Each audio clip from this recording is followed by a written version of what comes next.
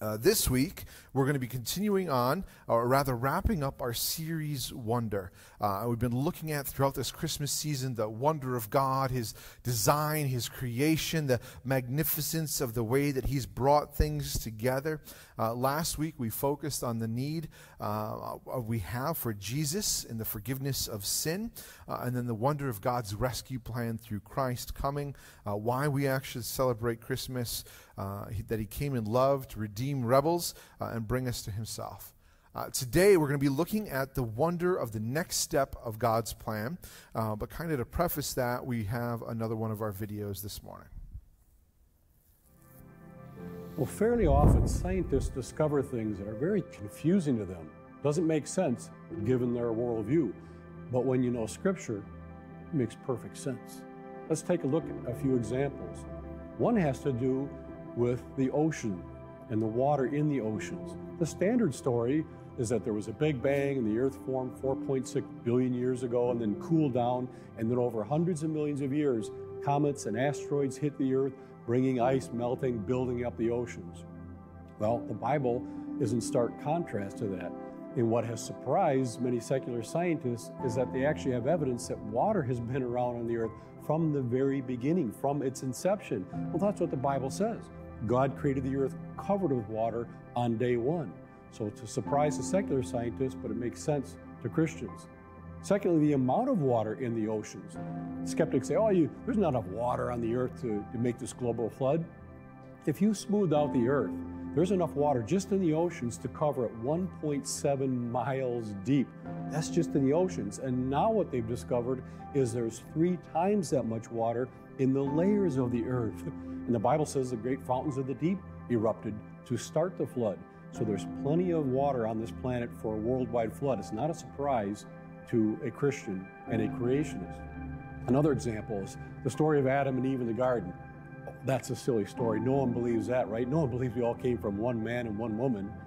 Well, actually, the vast majority of secular scientists believe that because they have discovered genetically, because of Y chromosomes in males and mitochondrial DNA in females, that we have all truly come from one female and one male. Now they say, but that was long before the Bible time. Then they did more research, and now it seems like, it actually is more within a biblical time frame. And not only that, they think that in their not too distant past, almost everyone on the planet was wiped out and just a small group survived to repopulate the earth. Why does that sound familiar? Oh yeah, the whole flood story. Why do secular scientists believe that? Well, when you look at the genetics of people all over the planet, it's very narrowly spread, but it should be very wide. If we've been evolving from an ape-like creature for 6 million years, it should have become very wide in diversity by now, but it's not. So they say, what happened is it got wide and almost everyone was wiped out and just a small group survived to start repopulating the earth, and it hasn't been that long ago, so it hasn't diversified much yet. That's exactly what the flood account teaches us. Worldwide flood about 4,500 years ago, repopulating the earth. Then they started studying the genetics of animals, and they found about the same thing. It seems like all the animals around today had a restart the same time humanity did. Fits in perfectly with the biblical creation account. And then lastly, dinosaur bones. Everyone's fascinated by dinosaurs? We have been discovering many things that are shocking to secular scientists. Most dinosaur bones are still fresh. If they were 65 million years old, they should have fossilized a long time ago. We find carbon-14 in dinosaur bones. Carbon-14 won't only last a few tens of thousands of years, but if they're 65 million years old, it shouldn't be any left. It's still in the dinosaur bones. Then we found soft tissue and red blood cells in dinosaur bones. There's no way those materials would last for millions of years without decaying. And more recently, now we have DNA fragments from dinosaur bones. The DNA is even more fragile than red blood cells. It can't be there, but it is. And it matches up perfectly with a worldwide flood burying these creatures about 4,500 years ago. The more we look at science, the more we find evidence for the authority of God's Word. And we're just scratching the surface, talking about the wonders of God.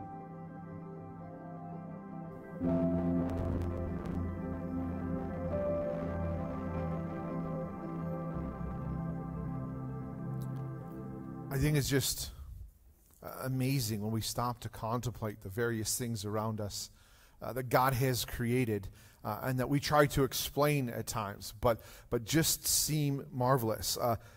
Magnetism. Like, I remember being a kid and not really knowing how magnets work. And my dad would put like this steel ball on top of a table. And I didn't realize it, but he had a magnet underneath the table. And so he's making the ball go all over the place on the table. I'm like, how is this even happening? You know, and then we start to recognize how magnetism happens a little bit. Gravity, electricity, the water cycle. And the way that we get our water, and then it goes back, and then it's evaporated into clouds, it condenses, falls down as rain, goes to streams and rivers, and again and again and again, all in God's thing. Even ourselves, in the way that we're fearfully and wonderfully made. We've got 2 feet, 2 hands, and we can ride bicycles. Right? You know, you ever really consider that? Like as a kid, you're like seeing a bicycle, I want to do that. And so your parents really kind of like help you to learn how to ride a bicycle. But if you've ever thought, like, you're sitting there and you are sitting on top of the seat on a bicycle, and you've got these 2 tires, and the only thing touching the ground is a patch of rubber, maybe that big, in 2 different spots.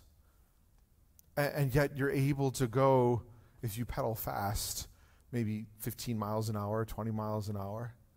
And then you see some of these videos where people are doing tricks with them and jumping from place to place, 7 feet in the air. And it's absolutely amazing the way that God has designed us, and this wonder and awe in what he's done. And then at times we try to study it and explain it, and there's still things that are just mystifying to us. And it speaks to the amazement in his design, his wonder, and his creativity. But what does this all have to do with God's next step after the coming of Jesus Christ, and how everything comes together in a perfect design? We're going to get to that by going into John chapter 16, beginning in verse 7. So if you have your Bibles and want to turn there, otherwise we'll have them on the screen. We'll be in John, Ephesians, and Colossians this morning, kind of looking at this next step. But before we read, let's pray. Father, we come before you this morning, grateful for the gift of your Son, who willingly and joyfully came down to this earth as a helpless baby, and with the joy set before him, even endured the cross for us, to redeem us by his blood, to bring us here this morning to worship with one another, to go through this life encouraging each other, looking to Christ, the beauty of your design in salvation, the beauty of your design in this world, and the beauty of your design for us. Lord, I pray that you would press that into our hearts to the point that we would not live for the things that this world simply offers for the here and now, but we would live for your Son, Jesus Christ. And in his name we pray. Amen. All right, so this is John chapter 16. This is the night that he was going to be betrayed. This is where they're having dinner, and he's kind of teaching them as they're doing this. Communion's about to be instigated at this point after this dinner. But here he's kind of teaching and instructing them. And in verse 7, he says, I'm telling you the truth. It's for your benefit that I go away, because if I don't go, the counselor will not come to you. And so again, this is part of God's plan. We were talking about how it was designed for a very specific time, a very specific purpose in Jesus Christ coming. We celebrate that at Christmas. But then also here, Christ is telling his disciples, here's the ongoing part of God's plan. It's better that I leave, because if I don't leave, the counselor will not come to you. If I go, I will send him to you. Verse 8, when he comes, he will convict the world about sin, righteousness, and judgment. About sin, because they do not believe in me. About righteousness, because I'm going to the Father, and you will no longer see me. And about judgment, because the ruler of this world has been judged. I still have many things to tell you, but you can't bear them now. When the Spirit of truth comes, he will guide you into all the truth, for he will not speak on his own, but he will speak whatever he hears. He will also declare to you what is to come. Now, I find this passage absolutely astonishing. I can't imagine what the disciples were thinking at this point when Jesus is saying, it's better for me to leave. Just consider all the things that they witnessed Jesus do. Spitting into the dirt, making some mud, rubbing it in a guy's eyes, and he's able to see. Walking on water. Resurrections from the dead. The fishes and the loaves. The provision and the way that he would just teach them. And here Jesus is saying, it's better for you that I leave. It's better for you that I go. Sometimes I wonder, like, what would it be like if Jesus was like walking the earth today? Like, what would be the impact of him still walking around in the Middle East? Maybe hopping on a ship and coming to America. You know, we can sit there and we can imagine what that might be like. And we look at the scripture and we can see that some people who encountered Christ were transformed. And they were never the same after that. And they were willing to leave everything in order to become his followers. And other people rejected him. But what Jesus is saying is that even for us here in the year 2020, about to be 2021, that it was better for him to leave. It's absolutely astonishing to me.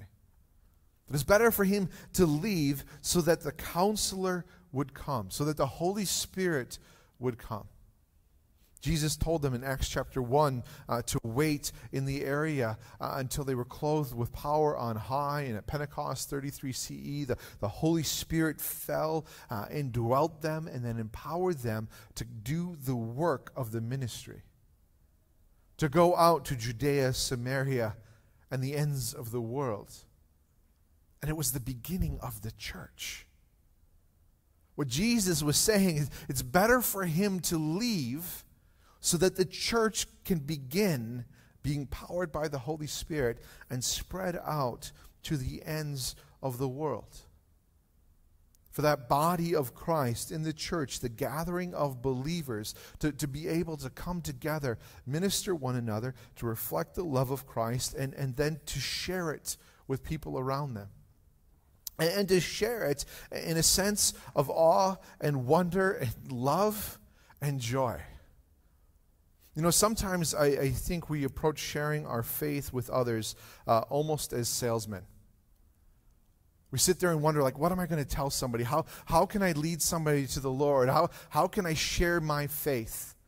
And so we come up with a 3-point plan, a 4-point plan, and those can be helpful. And I'm not saying we shouldn't do those things, but if we're just sitting there saying, like, what's this little thing that I can do in order to sell Jesus, in a sense? Like, let me show you these things that should convince you why you should believe in Jesus. You imagine if we did that with a sunset? Like here's a sunset on the horizon. We look out our window and we're like, that's amazing. The pinks, what I really love is when, you know, it's kind of got that orange and then the blue in the sky is so much more intense. And then the clouds kind of like pop orange. Like just this amazing sunset. And if I would sit there and put a sheet of paper and say, there's some orange and blue and pink. Hey, you should go look outside because there's blue, orange, and pink. Let me convince you through an argument to no, I want come and see this. I want to share with you what I've experienced.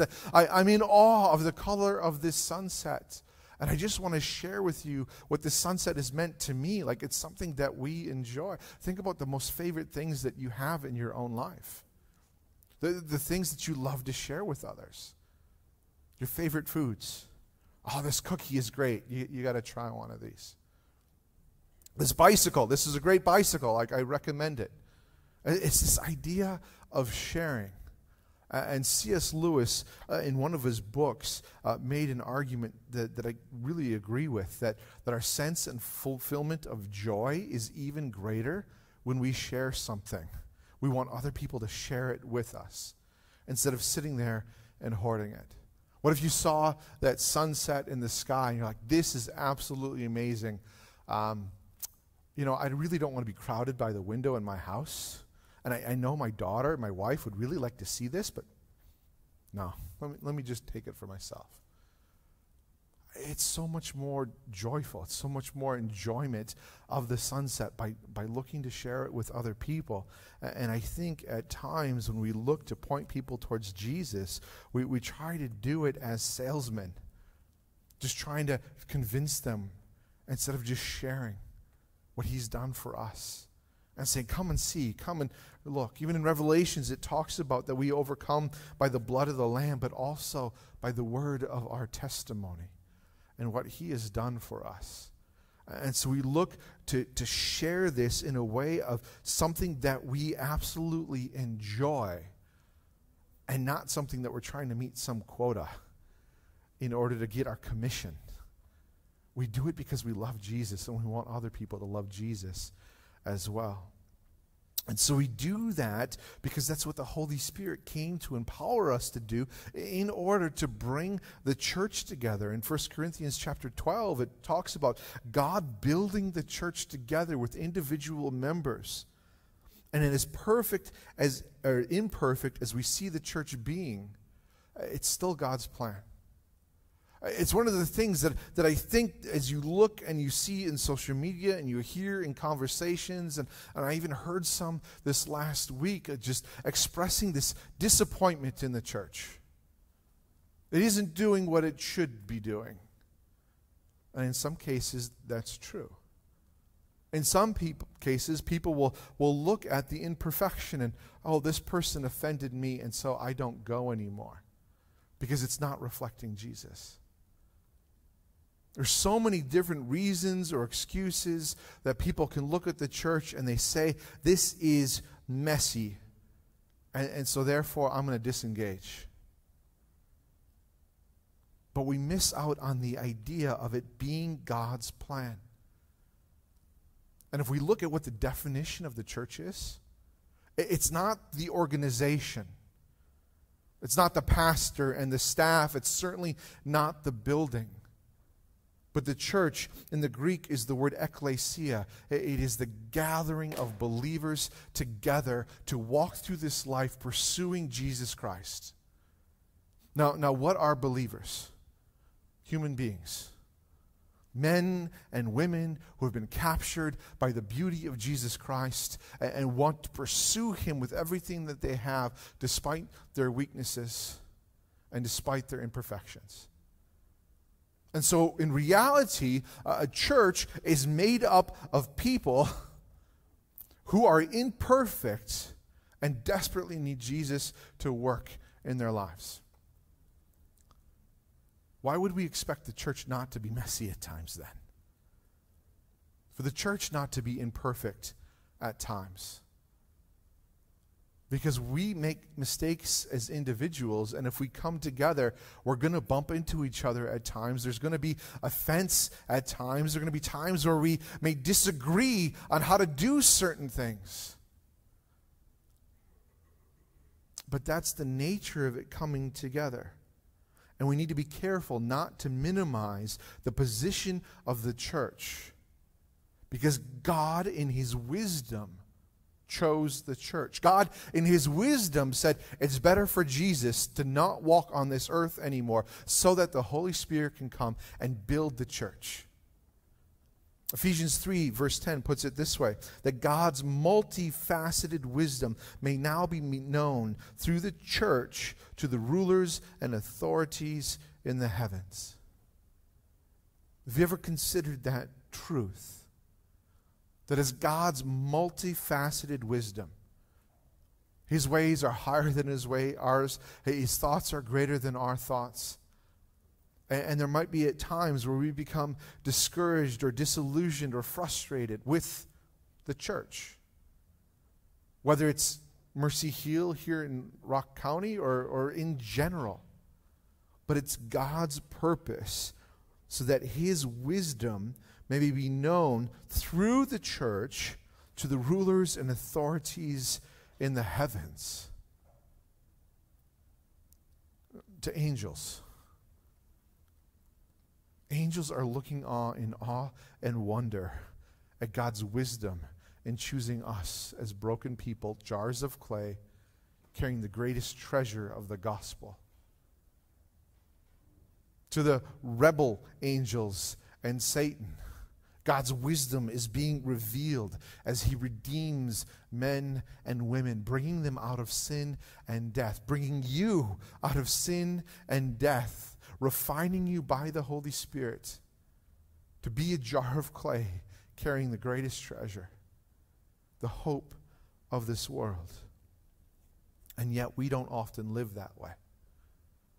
We consider church to be something that we do, something that we attend, something that's a part of our life. Maybe a weekly touchstone that gives us some encouragement to get through, instead of considering that we are called to be the church.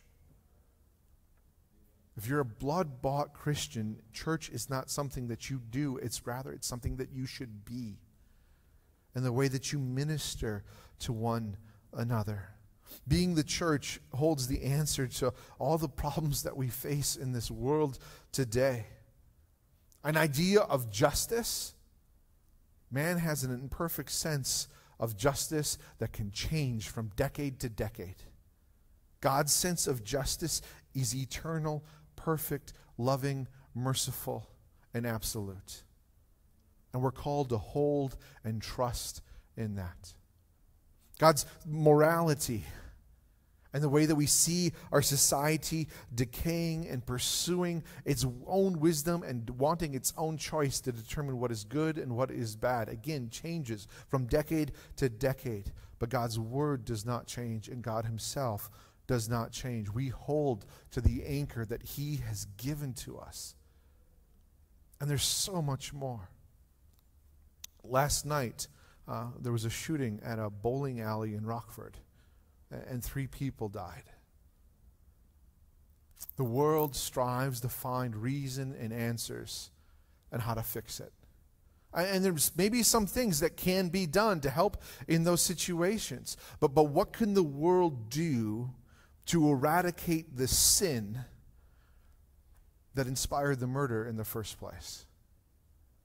Absolutely nothing. What can the church do?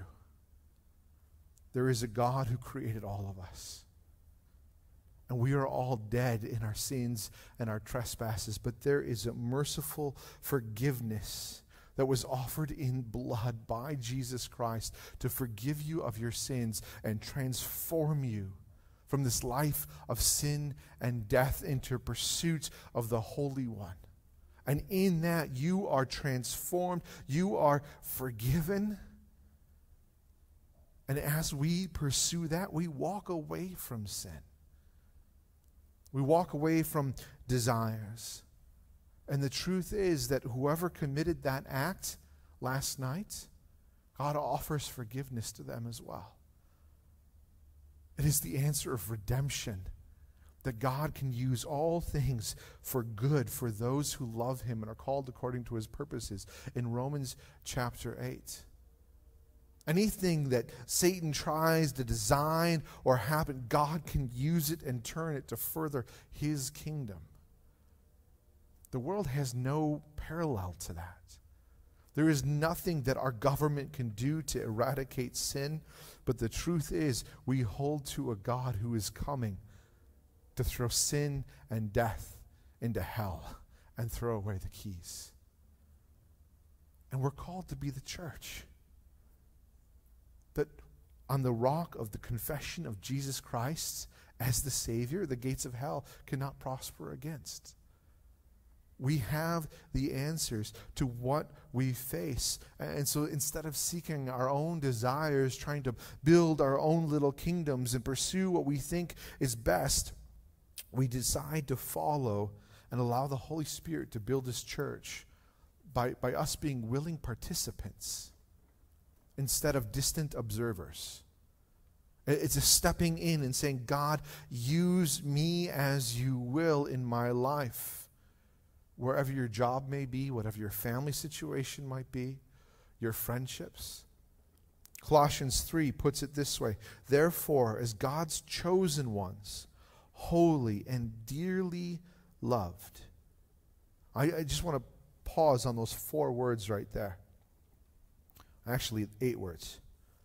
If you're here this morning, redeemed by the blood of Christ, your sins are forgiven, you are one of God's chosen ones, and you are holy and dearly loved. I think sometimes we need to let that sink in a little bit more. That we are holy and dearly loved. And then through the power of the Holy Spirit, put on compassion, kindness, humility, gentleness, patience, bearing with one another and forgiving one another. If anyone has a grievance against another, just as the Lord has forgiven you, so you also are to forgive. And again, this is in an aspect of I am forgiving and set aside retribution. I am laying down my desire for vengeance. And I trust the Lord in this. Depending on the circumstances, this is going to look different. If somebody is rude to us, we can forgive them and we can move on. If somebody has hurt us, abused us, or caused great damage, we're still called to lay aside our sense of vengeance and trusting the Lord in that. But a relationship with that person might look completely different moving on. And actually, coming up in January, we're going to be looking at doing a series on forgiveness and repentance, and we'll get into that a little bit more. But in verse 14, above all, put on love, which is the perfect bond of unity. Let the peace of Christ, to which you are also called in one body, rule your hearts, and be thankful.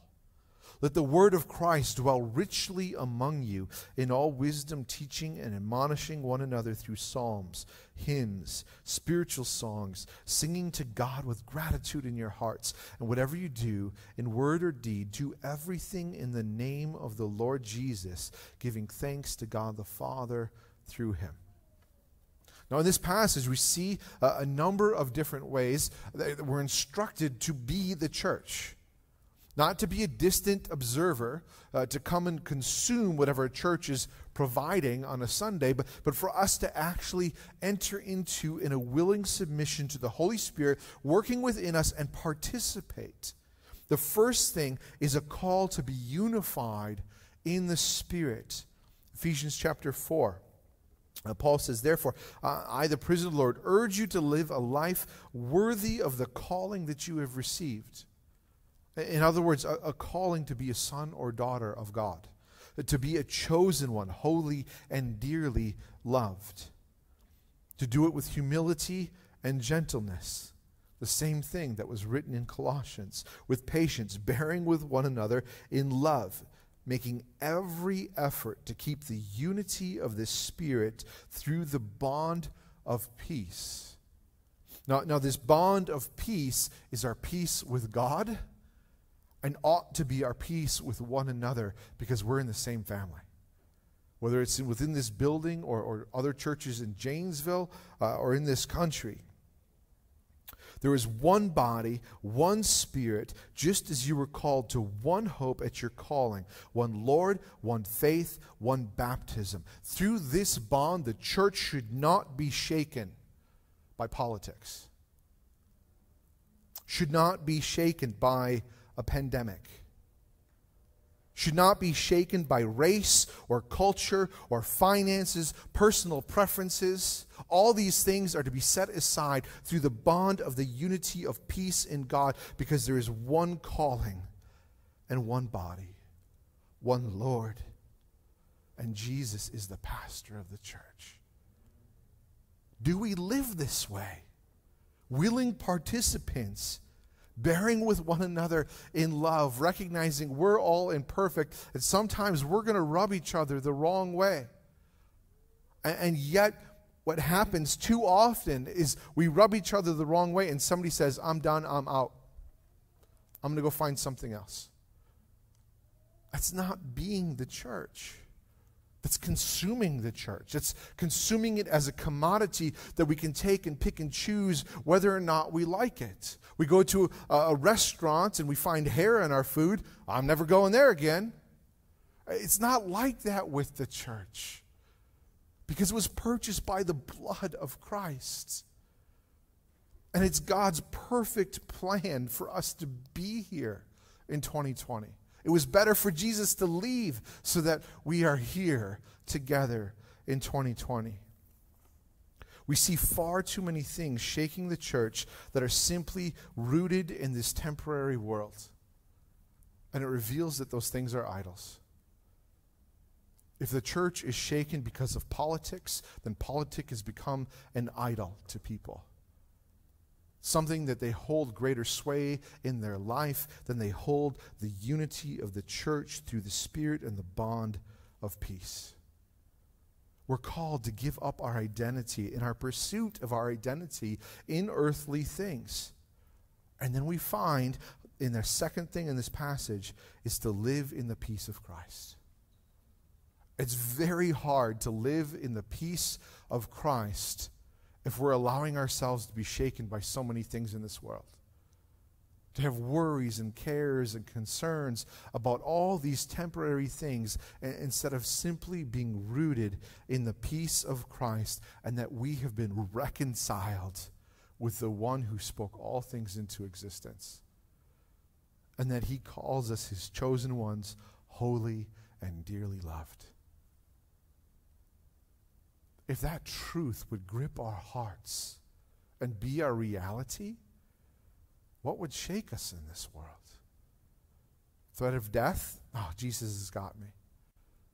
Oh, my friendship is rocked because this person wears a mask and this one doesn't.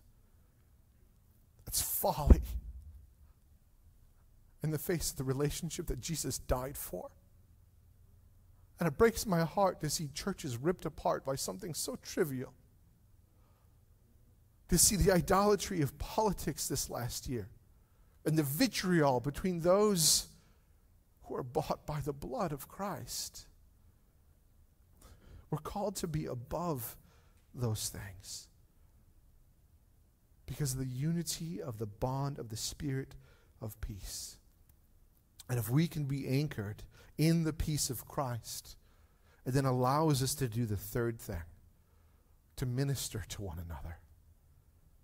Because if we recognize that we're all imperfect, that I'm imperfect, you're imperfect, I need Jesus desperately in my life, and you need Jesus desperately in your life. Now we can see, like, through the unity of this peace in Christ, how can I help you? And I need you to help me. We do this through the Word. 2 Timothy 3, all Scripture is inspired by God and profitable for teaching, rebuking, correcting, for training in righteousness, so that the man or woman of God may be complete and equipped for every good work. Let's encourage one another to anchor in the Word, to be equipped, to teach one another, to encourage one another, to do good works, especially as the day draws near. We do this through worship, like we did this morning, and we will do at the end of this message, in singing out and declaring the glory and beauty of our God. It's like saying to one another, come look at this sunset. Do you realize that when we're in worship, that you are not just standing here singing to the words on the screen for you, but your voice is shouting out the glory of God to those around you. That is what worship is. It's not the team up here on the stage putting on a display for us to watch and consume. But it's for all of us to come together and join with them, joining our voices in declaring the glory of God to one another and to our own hearts. That is the beauty of worship, and doing it through songs and hymns. We minister to one another through discipleship, encouragement, accountability, and especially reminding one another about how much God loves us. You are dearly loved by the Creator of the universe. Because we forget that so quickly at times. we're so much loved by him that in his wisdom he chose us to bring us together. God has his plan and our good, not our desires, not our wants, not our preferences, but our good for sanctification and becoming like Jesus in mind when he brings us together. Let's participate in that because it's a wondrous purpose. It calls us in Ephesians chapter 6, verse 10. How often we think about this passage when we consider about being the church. Being the church is more than just coming and reading this and worshiping together. But in verse 10, finally be strengthened by the Lord in his vast strength. Put on the full army of God so that you can stand against the schemes of the devil. For our struggle is not against flesh and blood, and it's especially not against brothers and sisters, as God has brought us together, but rather against the rulers and authorities, cosmic powers of darkness, against evil and spiritual forces in the heavens. You see, Satan's plan has been to cause or desire for there to be division, to be disagreements over small little things. And so we keep each other at a distance. We don't step in, we don't engage, we don't be the church, we don't encourage one another. And what has happened is it's caused us to pursue church almost as this individual aspect. I come and I sing, but it's just me and Jesus. Well, it is you and Jesus, but it's more than that because your voice is declaring the goodness of God to one another in the same room. You are not isolated. Being isolated, how possible is it even then to struggle against authorities, cosmic powers, evil, spiritual forces in the heavens?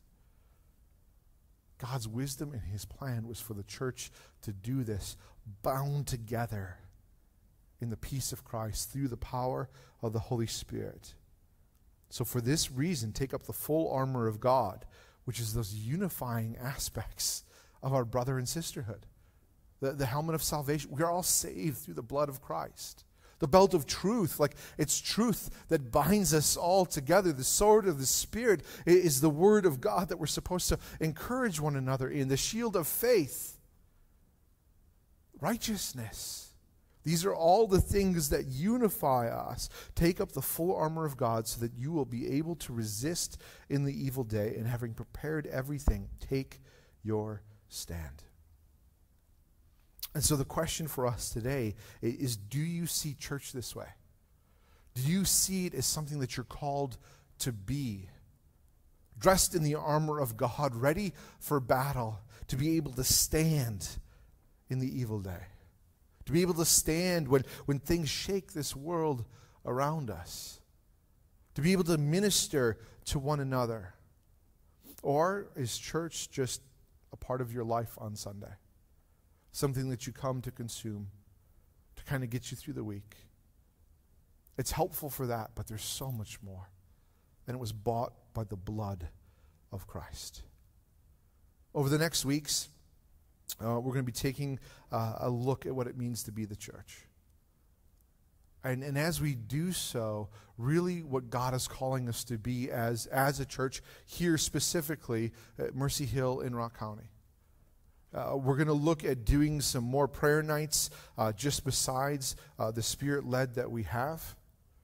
Seeking God for what is he calling us to do. This last year with coronavirus has caused various things. We don't have a children's ministry right now. And so what I want to do as a church is let's come together and pray. God, what do you want children's ministry to look like? Are you calling us to have one right now? All right, well then let's do it, but let's do it together instead of just two people making it happen. Are we supposed to reach out to our community through evangelism, through different events? I want as a church for us to come together and to pray and seek the leading of the Holy Spirit so that we would all feel joined by the unity, saying, this is what God's calling us to be as Mercy Hill here in Janesville. So let's do this together as a church and not just a handful of people. And so I want to invite you to join us as we begin praying for what God has for us in 2021 and as a church here in Janesville. Like I said, we're going to have some other prayer nights. We're going to have some worship nights, bringing these things together. Some of them may be here. We may have some in homes. But it's a pursuit of this wondrous calling that God has given to us. That church is not just something that we come and consume and then go on with our life, but rather being the church is our life. Let's pray. Father, we come before you this morning, and I pray that your Holy Spirit helps us to grasp this monumental truth, that it is better that Jesus no longer walks on this earth, because your plan was for the Holy Spirit to have us here in 2020 in Janesville. Lord, let us live our lives with that in mind, not looking to just see church as something to consume and to be a booster shot for our life, but rather being the church is the life that you died for us to have. We pray that you would guide us, Lord, as your church. We desire to know you more and to know your love more, and we desire to declare to this community, come see the beauty of our risen Lord. The way that we would want to share a sunrise with our loved ones. Let our lives be transformed by your Holy Spirit. And we want to follow you. And pray this in Jesus' name. Amen.